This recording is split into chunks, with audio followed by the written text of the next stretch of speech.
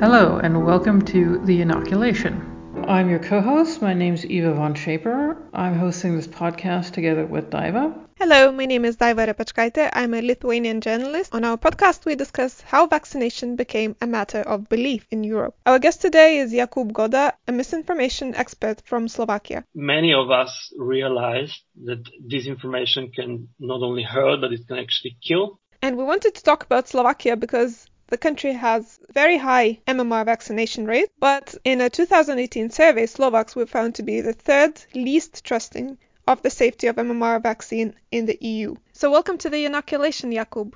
Can you tell us a bit about your background? Basically, my background generally was advertising commercial projects. In advertising, I was, producing communication visuals, digital visuals for brands, but I was pretty active in public sphere. I was doing some political campaigns and similar stuff. And at the same time, I was actively participating in public debate. I was writing to newspapers and so on, besides some, activism projects and similar stuff. So one of the recurring themes that I was paying attention to and I was involved in was social media and disinformation campaigns and the way how social media and communication technologies influence, our social and political lives. And for years, I was basically ringing bells that state and institution is behind and they are failing to adapt to this new environment. And when I had the opportunity to basically influence these sort of things from inside, I was kind of willing to participate in this way and to try to help Ministry of Health, advance and transform their digital communications, particularly in the middle of pandemic, where this seemed to be extremely urgent and necessary to fight disinformation and to inform the public. So it seemed like one of the crucial things that was needed to do. And I tried to not only criticize, but also help myself. That's what I'm currently doing. You just said you saw worrying things. What were the things that you first saw where you said, oh, this is a problem with social media? Do you have an example for what that could be? Oh, well, surely it's pretty wide subject. So I was worried about all of these things that are currently well known that are associated to social media. That's rise of extremism. That's, rise of polarization. That's the spread of fake news, of disinformation and conspiracy theories. Also addiction towards social media. It's all these kind of influences that it has, how it affects, political speech, how it affects traditional media, how it allows the creation of new sort of disinformation websites or these kind of junk news sites that are not really disinformation, but some kind of political tabloid. I'm kind of studying it for years and the effects seems to be really wide and multidimensional and pretty deep. So I think health misinformation is just one subset, of the whole theme or the whole problem with social media. But, in the middle of pandemic, it was really important subset, I would say. And I think many of us realized that disinformation can not only hurt, but it can actually kill. It's something I was trying to raise awareness about for quite some time, but in the middle of pandemic, it became like a mainstream knowledge. People are being invited to televisions. It's kind of really a mainstream topic in, big media. Politicians are talking about it. It's something really widely acknowledged and widely discussed finally in this year. Before, a couple of years ago, it was a matter of a couple of journalists and writers and activists, and I was part of it. But it was kind of like a niche subject that seemed like not that relevant or not that important. But during the pandemic, this has become a huge mainstream topic, particularly health misinformation. So, yeah, I think currently this is one of the most prominent issues related to social media, but generally I think the problem is really wide. Sometimes Russian disinformation or Russian campaigns are discussed prominently. Then it is health misinformation that is being discussed. Another time it's polarization, but I think we should not forget what is the deeper theme is the way how social media operates, how it changes the information structure and the way how we communicate with each other. So there's like an underlying deeper issue, and there are many subsets related to this sort of topic. But do you see that the people or the websites or the pages that are currently spreading pandemic-related misinformation came from different topics, for example, security or foreign policy, or did they come from previous niche health misinformation topics? I think both are true. So we had some notorious sites that are for years spreading this sort of health misinformation. So obviously they became even more active during pandemic, and they were like one of the key misinformation spreaders. But as the health and pandemic have become the mainstream or the really key thing that people were discussing, that were in the center of political fights and gained all the attention. So obviously, and other players became more active in this as well. I think this is generally true for all the news, that not only health news sites, but also like general political and news cycle became, centered around health and around pandemic. So it's the same as in normal newspaper, the same way in disinformation topics, the pandemic and COVID and all the related stuff has become the really the key thing. People are writing about stuff that is being talked about. So this is the same on every level, from normal traditional journalists and newspaper to disinformation websites and hoaxes. How much of this is read by politicians, candidates, sort of political rebels that you find in every country? Yeah, we have quite a few of politicians who are doing this. Mostly they are from far-right parties. So we have like one far-right party. I don't know what's the English translation. Generally, they are regarded as far-right extremists who are now members of parliament for a couple of years. They are generally spreading conspiracy theories and disinformation, not only about health, but, about minorities and, these sort of big conspiracy theories about how world operates. So obviously they are doing the same thing during pandemic. It can be pretty influential because as they have 8 or 9% in polls, so they attract quite a lot of public attention. They have pretty strong voice on social media, so they are able to influence quite a lot of people. And maybe there are a couple of more politicians who are a bit less prominent. Maybe I would count even a couple of more who are pretty influential. So I think it goes both ways, that these sort of politicians are doing it because they see from other disinformation websites that it kind of works, but then they amplify it when they're actually doing the same. So it's difficult to quantify. I don't know, how big it is in terms of the general effect, but I would say it's a pretty important factor in the whole thing. And we can see that if some kind of narrative becomes popular, obviously there are more actors that are going to adapt and they are going to use it. So this happens all the time. Something starts at some kind of niche, fringe disinformation sites or Facebook groups. And then when we see that it's kind of attractive as a narrative, then it grows and ultimately some bigger player, sometimes politicians from these sort of parties, adapt it and they use it. Is there one person you can pinpoint or one website that you would pinpoint where you see the most disinformation coming from? I think that if I should name the strongest voice or the strongest player, it probably would be this far-right party. It's People's Party, Slovakia. You can check it out.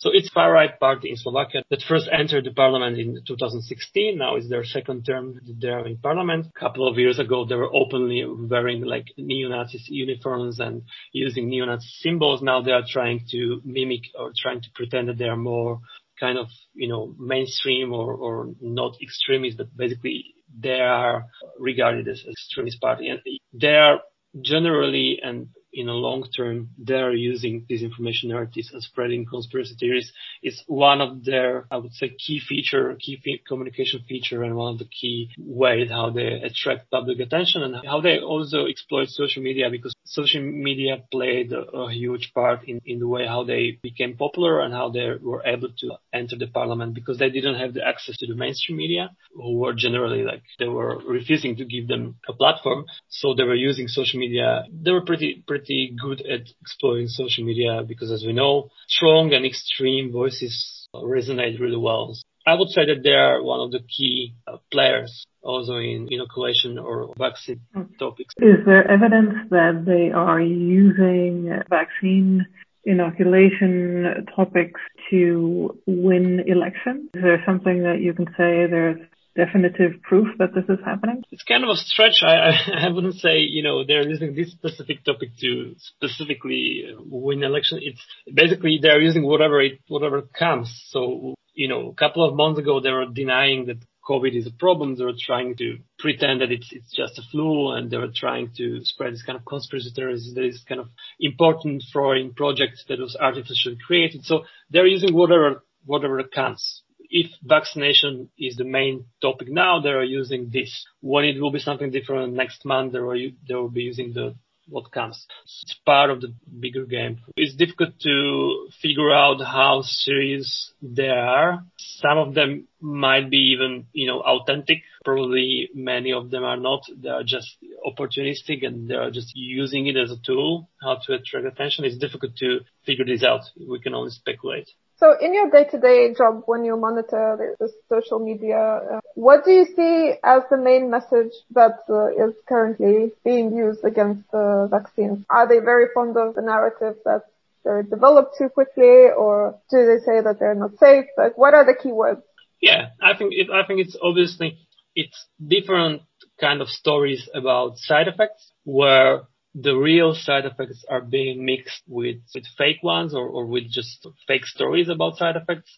The real stories about people having some troubles after vaccination are mixed with stories about people who are having troubles because of vaccination. So it's kind of all blurred and mixed together.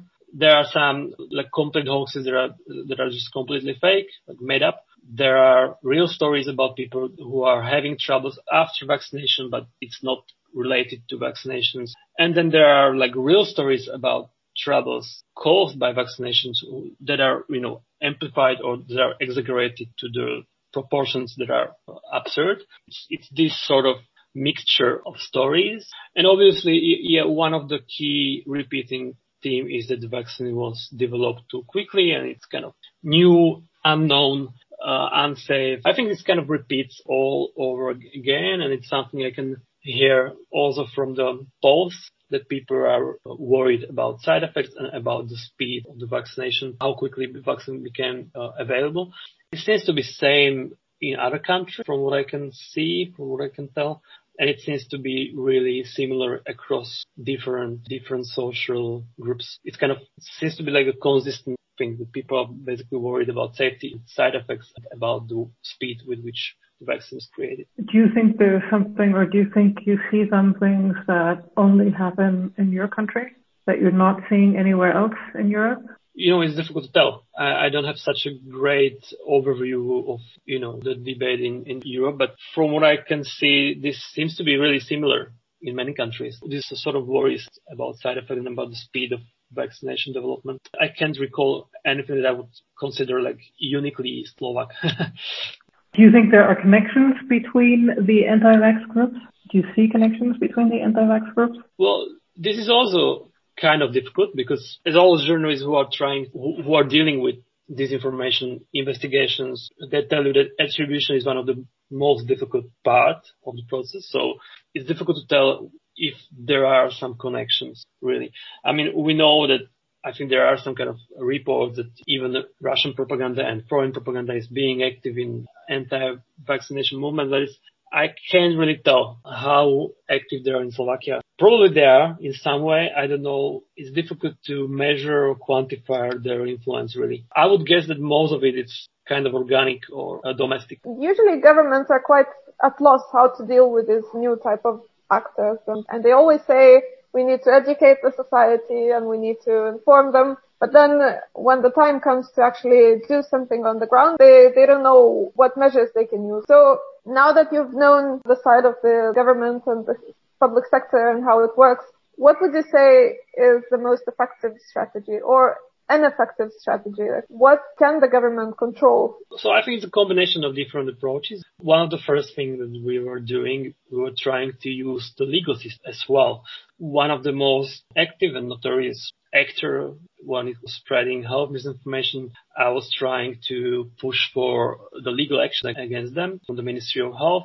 So they were sued. They were sued basically by minister personally. And now the police is begun the investigation. So it's not finished. We are not sure whether it will come to some kind of tangible result, but it was widely medialized. It kind of gained the attention that, okay, Ministry of Health is finally doing something. They're finally dealing with this kind of stuff. They're trying to do what they can. Now it's in the hands of police and in the judicial system to decide whether what they were doing is across the line when it comes to freedom of speech or not.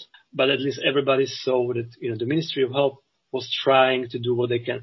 So that was one of the first thing, and that's one of the things that I would recommend to basically try and test the boundaries of the legal system. Like, you can identify the most extreme players, talk with lawyers, and try to sue them as well. I wouldn't say that this is like something that I would rely on heavily or that I would do systematically. It's not like, we do this day by day. We did this in the beginning. It was an important signal for the public and for the media that this kind of new approach in Ministry of Health, and we are not just going to look around and not just going to be passively looking at the information being spread, but we are trying to do what we can.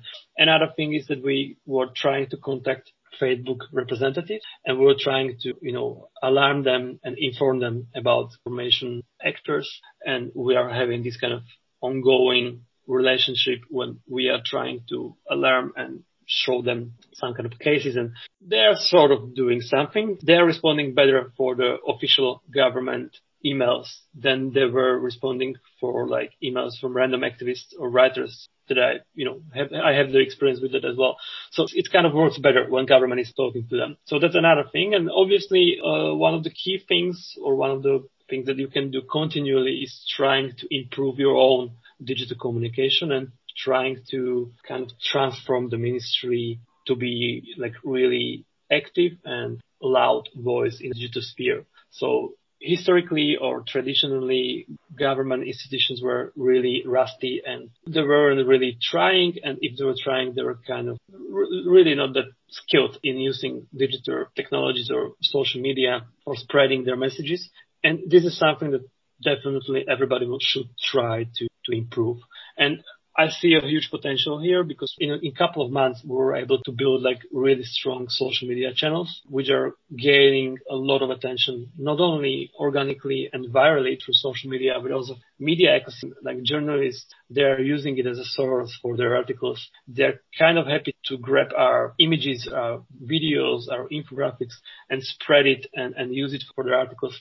Also like tabloids or television. So the actual voice coming from our social media is pretty huge, pretty strong, and the value for money is, I think, quite good because we are not investing almost any money for promotion. We are doing it internally. It doesn't cost much really. It's just, my time basically and time of a couple of other people. That's something I would really recommend. I think governments and government institutions should use creative and digitally skilled people to communicate in the social media environment and in the digital environment in general, and not to rely only on this kind of old school bureaucratic way of responding to journalists' questions. It's kind of a deeper mental transformation that needs to happen.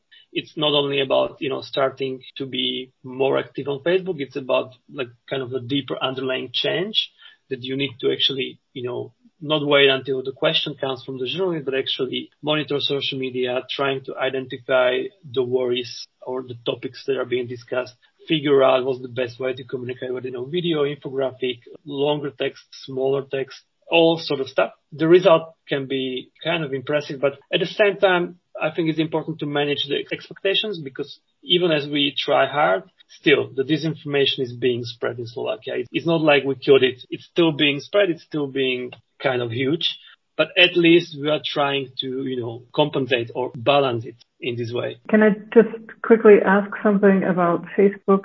When you contacted Facebook, what kind of changes did they make? In a couple of instances where we identify a specific disinformation that we flagged, they deleted it. And also one of the players that I was talking about before, it's called Badatel. They are not active on Facebook anymore. We don't know why exactly is that? Because Facebook denies so far that they would delete the page. But we knew that after a couple of posts were deleted, they started to be more careful. And they were not posting some stuff on Facebook because they knew that it might be deleted and stuff like that. So, and finally, now they are not active at all on Facebook. I'm not sure if I can link it directly to the Facebook actions, but at least that's the result now. And at least I can tell that Facebook did delete a couple of instances of hoax, and they did start some kind of internal investigation, at least from what they told us. So they're far from doing enough, and they don't respond so quickly every time and stuff like that, but they do at least something. And I think it's pretty important if maybe several government institutions would be so active and would be contacting them, they might be more responsive. I think it's quite important to try to demand their attention for the country because we know that they respond to media and political pressures. So I think you should try to do your best to actually create this pressure. Do you see misinformation moving from Facebook to Telegram, other channels, new chat rooms, or anything of that sort? Probably YouTube, I would name in Slovakia. That's also the reason why we created our own YouTube channel where we tried to also post our videos. In Slovakia, the Facebook is really dominant. So Twitter is not a huge actor in Slovakia. It's not used that widely. Instagram is growing and it's pretty huge for younger people, but so far disinformation is not such a huge thing on Instagram, at least from the reports that I've read. I'm not aware of Telegram. I'm not sure if this would be huge in Slovakia. So I would say it's mostly still focused on Facebook and maybe YouTube as well. It's probably a matter of time when Instagram will become more important as well for disinformation spreaders. But at the moment, from what I can tell, it's not comparable to. For example, in Germany, we also see a move away from Facebook, but but it's clearly a move to Telegram, for example. Okay. Well, to be honest, I wasn't checking specifically Telegram. It's mostly because I'm not aware if this is so hugely used in Slovakia, so I wouldn't expect this. It's used in a lot of the former or Eastern European countries. It's very big. Okay. And the biggest account in Germany on Telegram is an anti-vaccine. Okay. So it's quite surprising. So this is somebody who was, I think, banned from YouTube, and now he's on Telegram, and he has, I think, 250,000 Telegram followers, which is a big number on Telegram. Yeah, in past, where a couple of accounts were blocked on Facebook, they were trying to migrate to VKontakte, to the Russian social network, but they were not really successful because they realized they were not able to attract so many people with them to the VKontakte. So I think then they basically came back and tried to create new accounts on Facebook. So yeah, I mean, if there will be some larger wave of blocking accounts, it's generally really interesting to see where they will be trying to migrate. But at the moment, I'm not seeing really this so heavily. Towards the end of the interview, if we ask you, what do you need in your job? What could make your job easier? What would you say? From who? From the ministry or from social networks or from whose side? Whatever is the most relevant. I think it's kind of important to maybe scale our activities. So what we are trying to do is to establish our efforts in an organizational structure of ministry in a more deeper way, and maybe to stronger support in terms of human resources and stuff like that. And also, if another ministry and state institutions will be doing something similar in a similar active way, so this way we could be able to build something like a digital infrastructure where different government institutions would be able to create synergies and help each other. That could be helpful. Okay, excellent. And is there one thing that you would say that people misunderstand about misinformation, or do you think there's something that's not reported correctly? I think it's one of the things that I'm seeing is that this topic is being reduced to hoaxes, to disinformation in really reduced way. What I see as a problem is like a general decrease of quality of information, and it's happening on different levels. Sometimes what happens is that it's not disinformation or it's not hoax actually. It's a real information, but it's being presented in a way creating a false impression, or it's kind of manipulative, or it's taken out of context. So I think to name the whole problem as a hoax is kind of reducing the broader issue, and it's like a general depreciation of quality of information and of some kind of journalistic standards. I kind of understand why it is being portrayed in this way, because it's quite difficult to explain, but it's not always about fake news. Fake news is really just a subset, much broader issue. That is, you have like millions of actors now who are trying to traditionally journalists are doing, and that is choose, edit, spread information, but they are not having any kind of standards for doing it. So there is so many actors who are not spreading fake news. They are spreading basically real news, but they are doing it in a selective way, manipulative way, really cheap or really low quality way. There's so many levels or so many ways how bad information or low quality information is being spread. And fake news is really just a small part of it. So this is something that sometimes is being sort of misinterpreted. I don't think fake news are really such a problem. I don't think disinformation is such a big deal. And yeah, it's probably not. If we reduce it to some kind of really niche fake news sites, they are probably really not such a big problem. But if we take into consideration the huge social media environment in its entirety, with all the ways how it influences us, then that's the topic that we should be discussing, how it changes the information and the news on every level. So thank you very much.